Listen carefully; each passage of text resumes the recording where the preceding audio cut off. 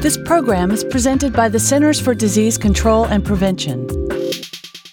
Antibiotics save lives, but poor prescribing practices put patients at risk for preventable allergic reactions, super-resistant infections, and deadly diarrhea.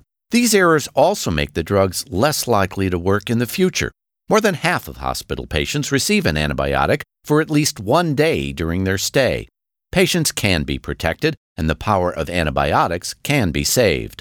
All hospitals should have an antibiotic stewardship program that includes, at minimum, CDC's checklist.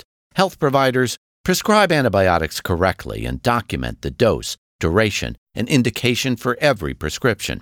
Reassess each prescription within 48 hours and adjust or stop the drug if needed. Hospital patients ask if tests will be done to be sure the right antibiotic is prescribed, and be sure everyone cleans their hands before touching you. To learn more, visit cdc.gov/vital signs. For the most accurate health information, visit www.cdc.gov or call 1-800-CDC-INFO.